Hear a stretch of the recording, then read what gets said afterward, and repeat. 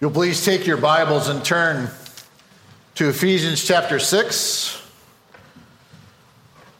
We're still in a section that the Apostle Paul is dealing with a corrupt society, and he's giving encouragement. And he's giving encouragement in respect to three distinct groups. And what he tells them, he says, we need to walk in love, we need to walk in light, and we need to walk in wisdom. Now, how does that happen? It only happens when we're filled with the Holy Spirit. And again, it's not the understanding of the glass with a pitcher of water. It's more of the hand in the glove. It's where the Holy Spirit leads us, and he puts us into a situation. He brings to mind the things that need to happen, because if we're honest, if you're like me, it becomes very easy to become myopic, to think about yourself. It was very, very mind-opening to me of just, I didn't pray yesterday going to the air show of God, open up opportunities for me to preach the gospel, to be around people. It was like, man, I get to be on the flight line. I get to see people, and it was about me. And it just took me by surprise of how quickly I can get into that mindset. And I think it's true for all of us. And so we need to be praying that the Holy Spirit leads us. And again, Jesus gives us this great example. When Jesus would go off by himself, it was for a time of making sure that he spends time with the Father to keep the main things the main thing. And so the Apostle Paul is telling us, as we're led by the Holy Spirit, we are to submit to one another out of reverence for Jesus. And he tells us this is an application to both wives and husbands, children and parents. And today's we look at slaves and masters. And I want you to understand this as we come to this passage, that the Apostle Paul he wasn't a social crusader. He wasn't just about doing good things or being moral. He was concerned for the spread of the gospel. And again, I know there are people here who want me to speak directly to specific things in politics and racism and different things. And I'm telling you, the answer to all of that is the gospel. So if you're looking for me to be political, that's not going to happen. We'll deal with politics. We'll deal with racism as it comes a part of the scripture. But what needs to happen is we need to be more about praying for the Holy Spirit to change people's lives by the power of the gospel. And so that's what the Apostle Paul is telling us today. So we're going to be looking at verses 5 through 9 this morning. Hear the word of the Lord. Slaves, obey your earthly masters with fear and trembling, with a sincere heart, as you would Christ, not by the way of eye service as people pleasers, but as servants of Christ, doing the will of God from the heart, rendering service with a good will as to the Lord and not to man, knowing that whatever good anyone does, this will receive back from the Lord, whether he is a slave or free. And masters, do the same to them, and stop your threatening, knowing that he who is both their master and yours is in heaven, and there is no partiality with him. Let's go to the Lord in prayer. Heavenly Father, again, this is your word, and so we come to you and we ask the Holy Spirit, because if he's not here, if he's not enlightening our eyes or opening our hearts and our minds, then this means absolutely nothing. And so, Father, we need you to move, and we need you to move in a mighty way. And so, Father, allow us to be changed by this gospel. Make us truly look more like Jesus Christ when we leave this building than when we came. And we know that you do that by the power of the Holy Spirit. And it's in the name of Christ that we pray. Amen.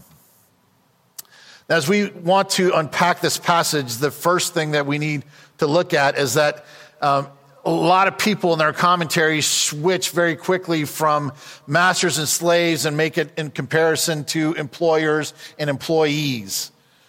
Now, we're going to look at the principles that change over, but I want you to understand that that is not what is happening here. He's talking about masters and slaves, or the word servant. Now, I want you to understand that because things are very different, and we're going to unpack it a little bit as we go forward. But he is speaking specifically to masters and slaves. And so the first thing we have to understand is that there is a household codes, because it should kind of pique your interest of why are slaves and masters mentioned in this section when you're dealing with wives and husbands and children. Well, there's a thing called household codes.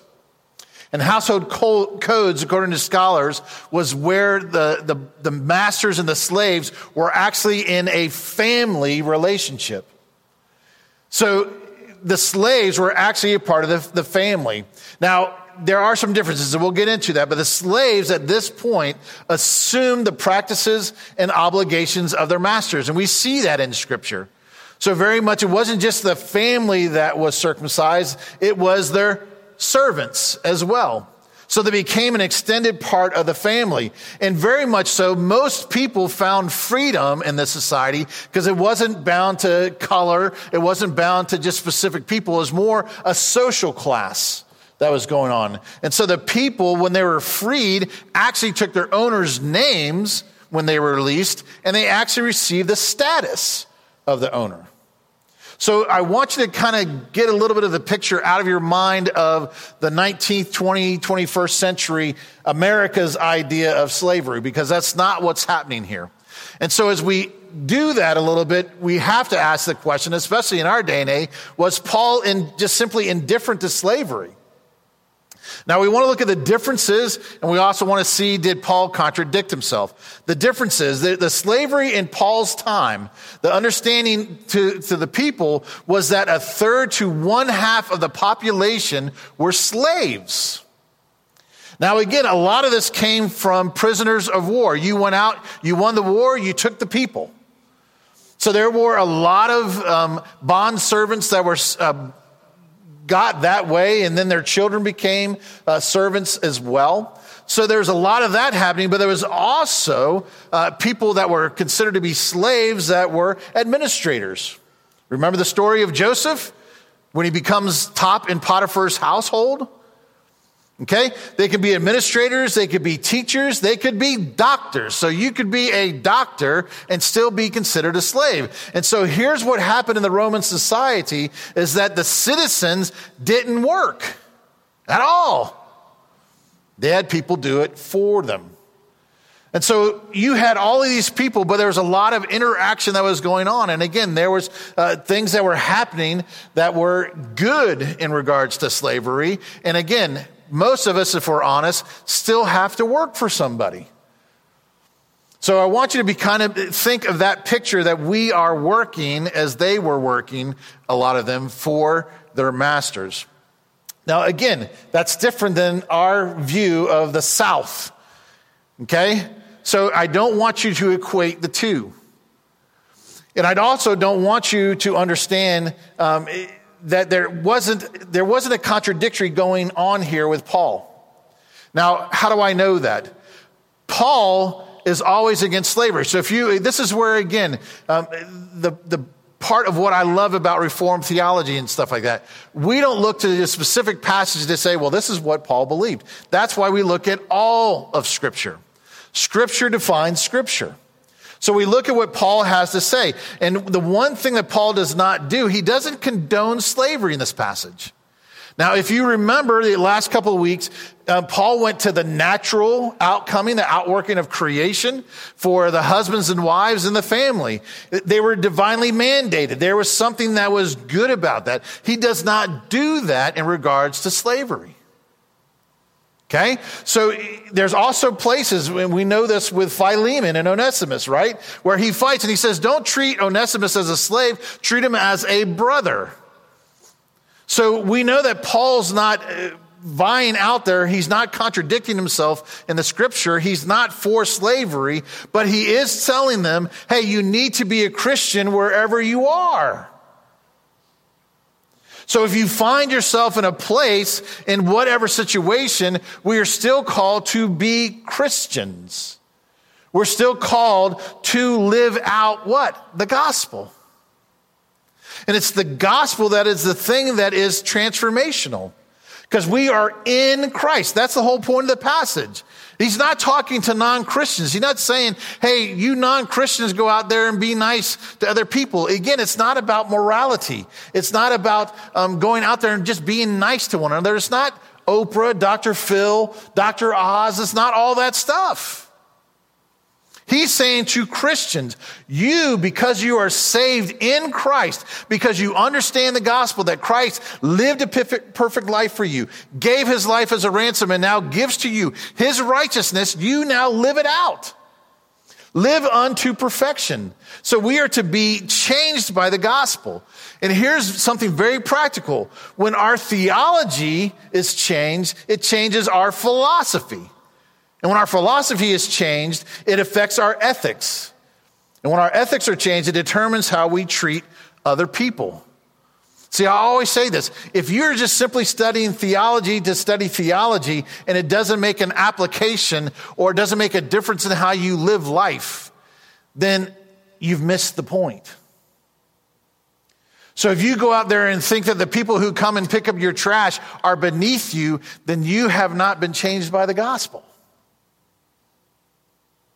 And so he's telling us that, again, we have to be changed and let the gospel to transform us. And so what happens is we can even find it within the church.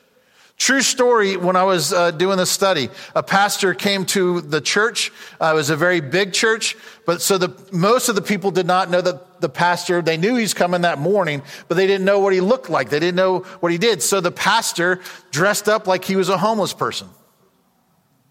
And so he was out and he was mingling around with the people outside of the church. He was mingling with the people inside of the church, trying to talk to people. And he ended up being seated in the church by himself. And he even had one person come up to him and tell him this quote, "Maybe you need to find another church for your kind of people." And then it came time for the pastor to be introduced. And so the people begin to clap and begin to wait, and here the homeless person comes to the front in silence. I guess we'll need to start working on some things starting next week. And sat down. See, even in the church, we can get to the place where we begin to think of others less important than ourselves. We begin to make those kind of distinctions. So what happens is we need to repent. We need to repent for the hardness of our hearts and the judgmental attitudes because we're changed by the gospel. Who is not welcome here? Should be no one. All should be welcome. And when transformation begins to happen, it's also a part of our proclamation. I think Chuck Swindoll was right when he says this: the hours we spend at work each week are just as important for the promotion of the gospel as the few hours we spend each week at church. People are watching our Christianity. And you speak more about who Christ is to you in the hours that you are at your place of business than when we are sitting here and we're cleaned up. And so I want you to understand that Paul's speaking specifically to masters and slaves, but he does give to us principles that we apply to our day and age.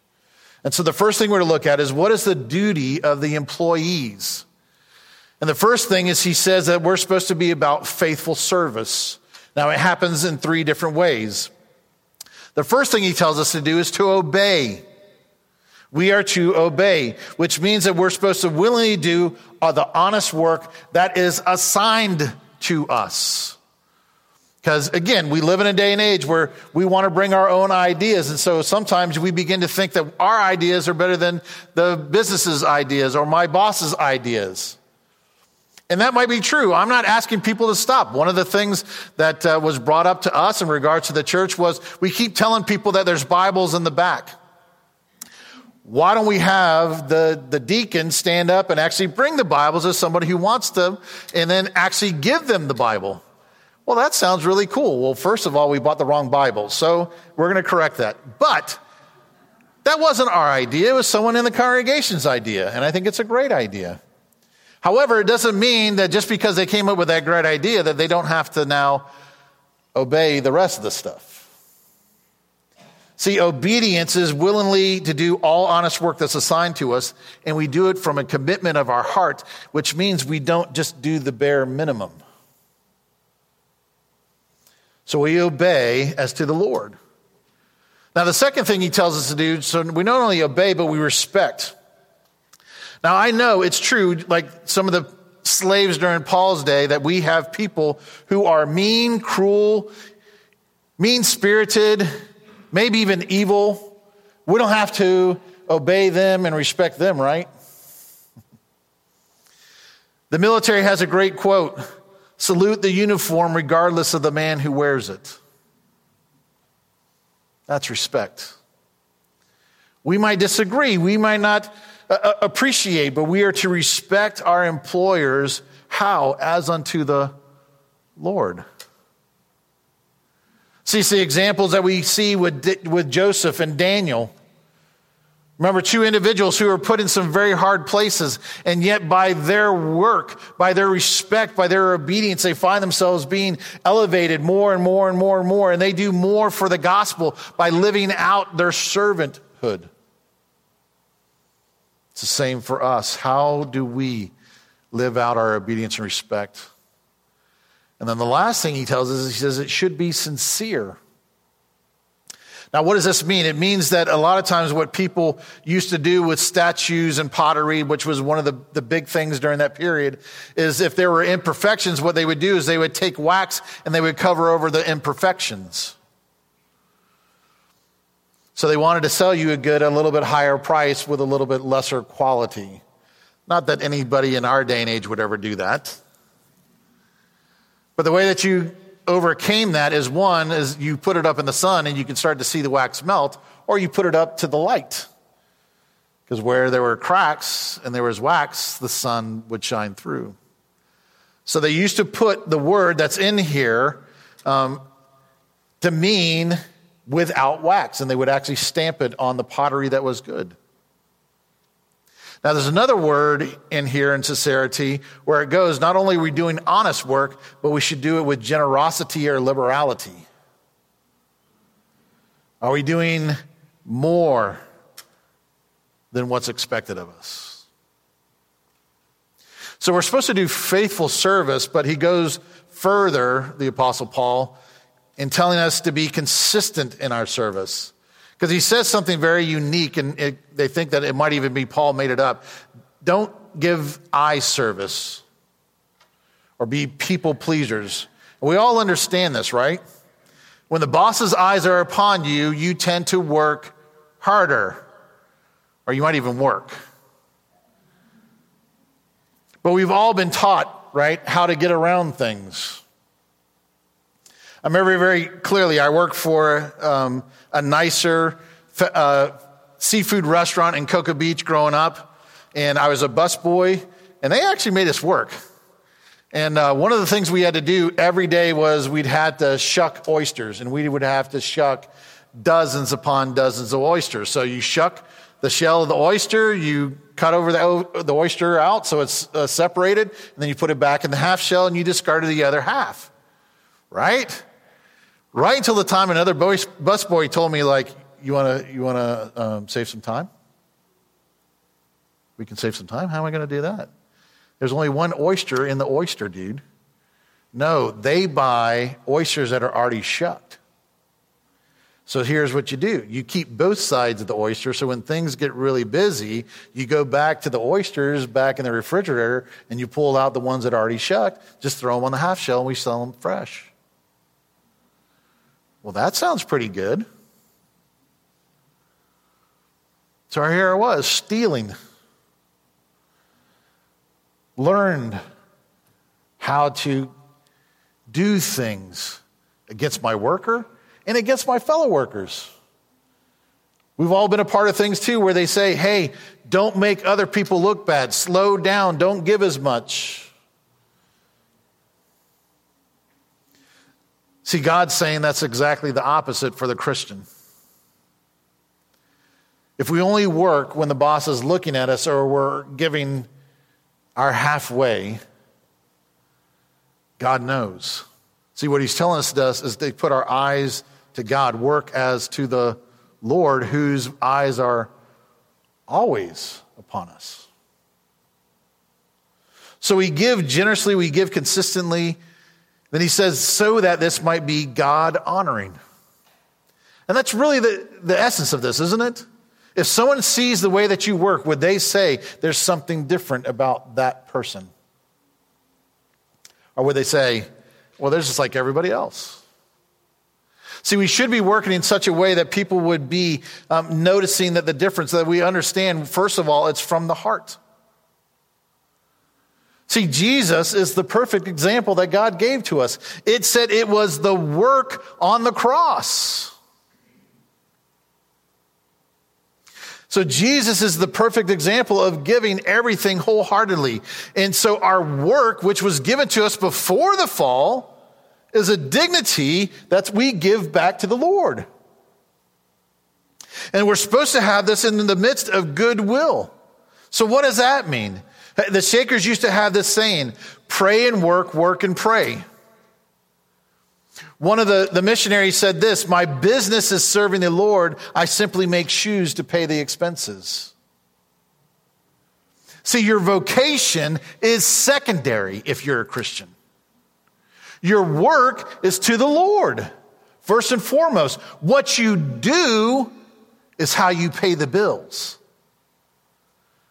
But our work should always be to the Lord. And as we do that, then it says God will reward us. Don't be looking to man to do that. If you look to man, I'm telling you, especially those who've been around a long time, you are sadly disappointed. It's to God that we look, and sometimes he gives us earthly rewards. Hey, I like it when you guys get bonuses, if you're a giver. Hey, I like it when businesses grow. I'm glad when things come to the Space Coast. I'm glad he's shooting off rockets. Heck yeah, shoot more. More money, more money, more money. Hey, that's great. We can use it.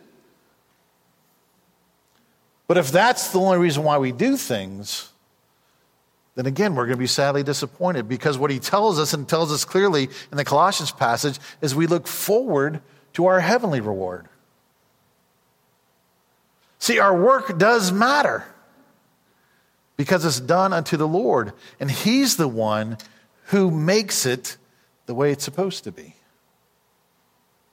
So we do that as employees, but there's also some principles for the employers.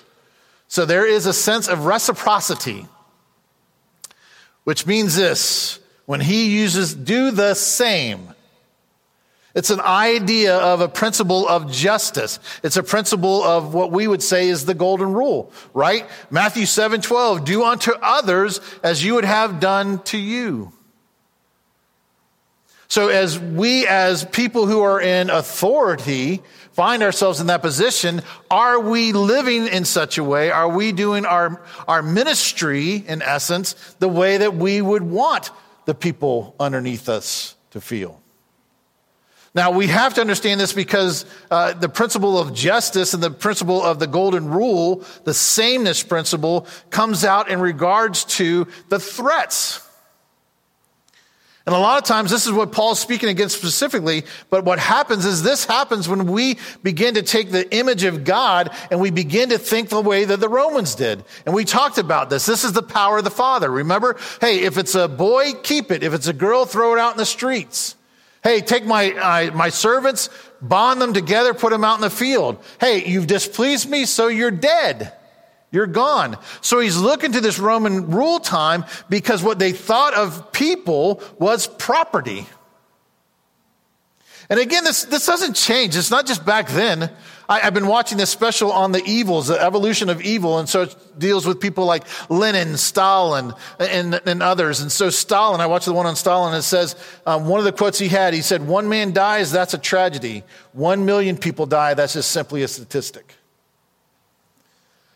And so he had no problem going out there and killing hundreds of thousands of people at a time, because for him, they were, according to his words, rats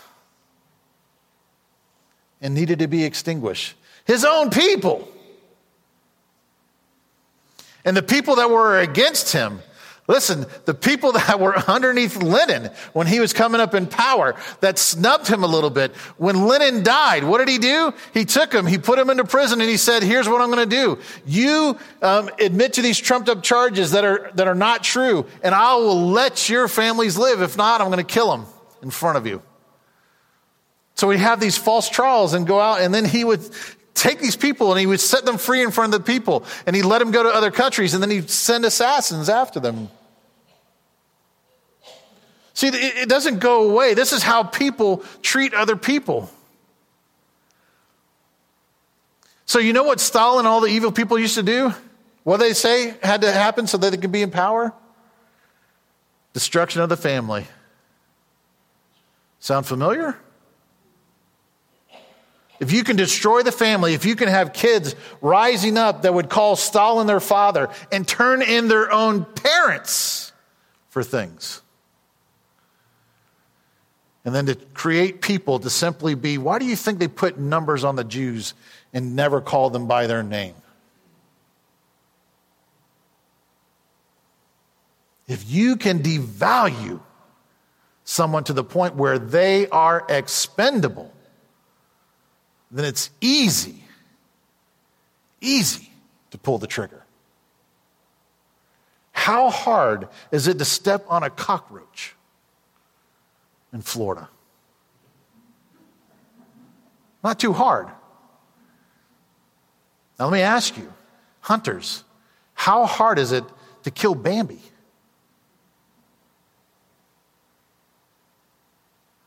See, if we devalue, then people become expendable. When they become expendable, it's easy to threaten and coerce. But we as Christians are called to respect. Because everyone is created in what? God's image. So we have the understanding where we need to bring about real worth. And I understand, because there are people in here who it's easier for you to believe the lies and the negativities about yourself. It's easier to hear the things and begin to personalize things and say, oh, well, this is my fault. And it's even, yesterday, someone came up and said, hey, I met a friend that I hadn't seen in a number of years, and what they came and told me about was, I wanted to just kill myself. So when you contacted me, I wanted to come and see you to tell you that I love you. How many people are out there? How many people are treated as if they have no worth at all? And yet, as Christians, we are called to come and to tell them of the value that they have, that it is a privilege. Listen, I don't see this job as an opportunity to just simply be the pastor. I truly count it as a privilege and an honor to be a part of your lives. I love it. If you guys complain about my preaching and stuff like that, okay, I'll listen to you. You say that I'm an unloving pastor, that hurts me. Because the thing I want to make sure of is that you know that I love you and I pray for you. And I'm there whether it's cleaning gutters or coming and doing funerals or being at the hospital at 4 o'clock in the morning, whatever it might be. I can't be everything to everybody, but I can try to love you as best I can. And see, if we're all doing that for each other and we're building up the value, then what do we have to look forward to? Not, thank you, Pastor, you're so great that you came to the hospital. What I'm looking forward to is well done, good and faithful servant. So where's your heart? Is it truly to go out and to minister? And he leaves us with one last principle. He tells us that there's one master. There's only one, ultimately. And he's an impartial master. See, it's the lordship of Christ over earthly masters and slaves. He's over everyone. And he tells us very clearly that we are equal. Galatians 3:28 says that we're all one in Christ. Remember, this is the passage where he says there's no slave or free. Now, I want you to understand that he was speaking this in church, which meant that there were slaves and masters sitting next to each other. Children were sitting in listening to this teaching. Everyone was there. And Paul was saying we're all equal in Christ.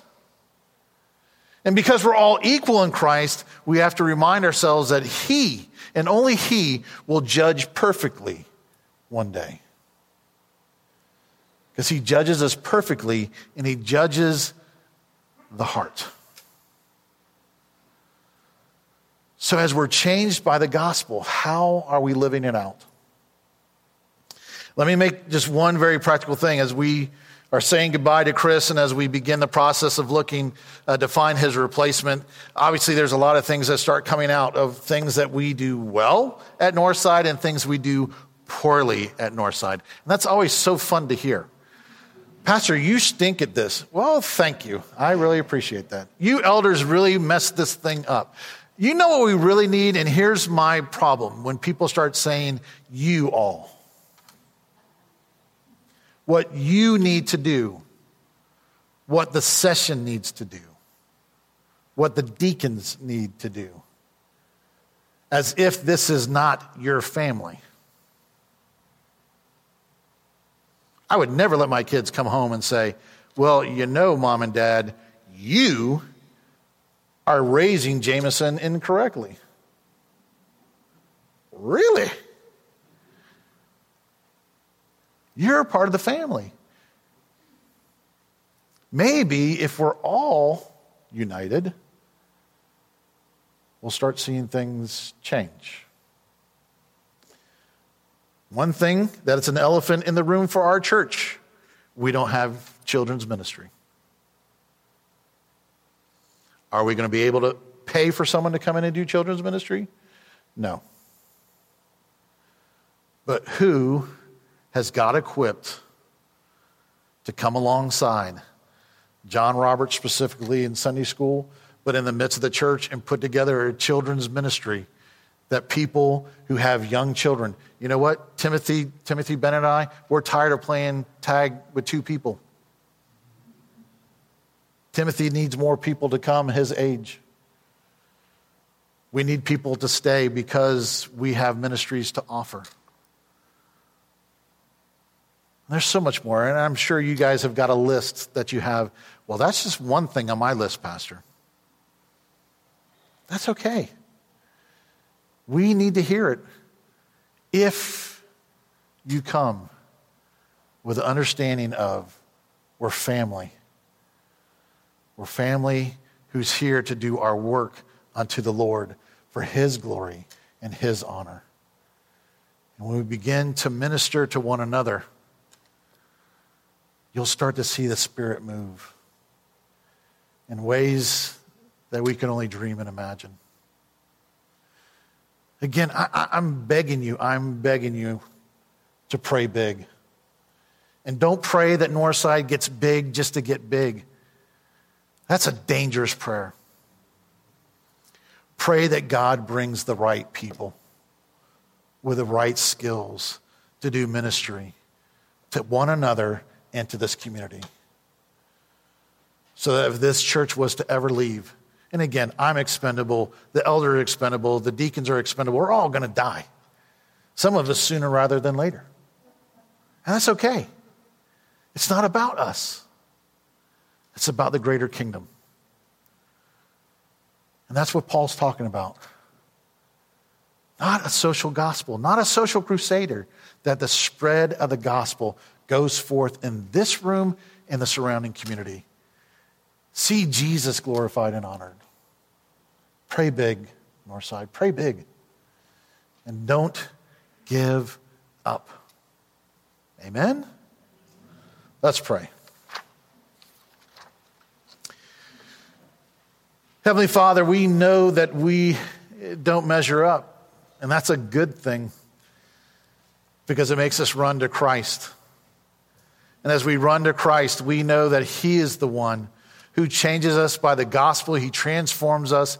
And as he takes that transformation and it becomes proclamation, and it becomes proclamation, Lord, it changes not only who we are, but it changes those around us and the society as well. Lord, why did slavery stop? Because Christians were being Christian.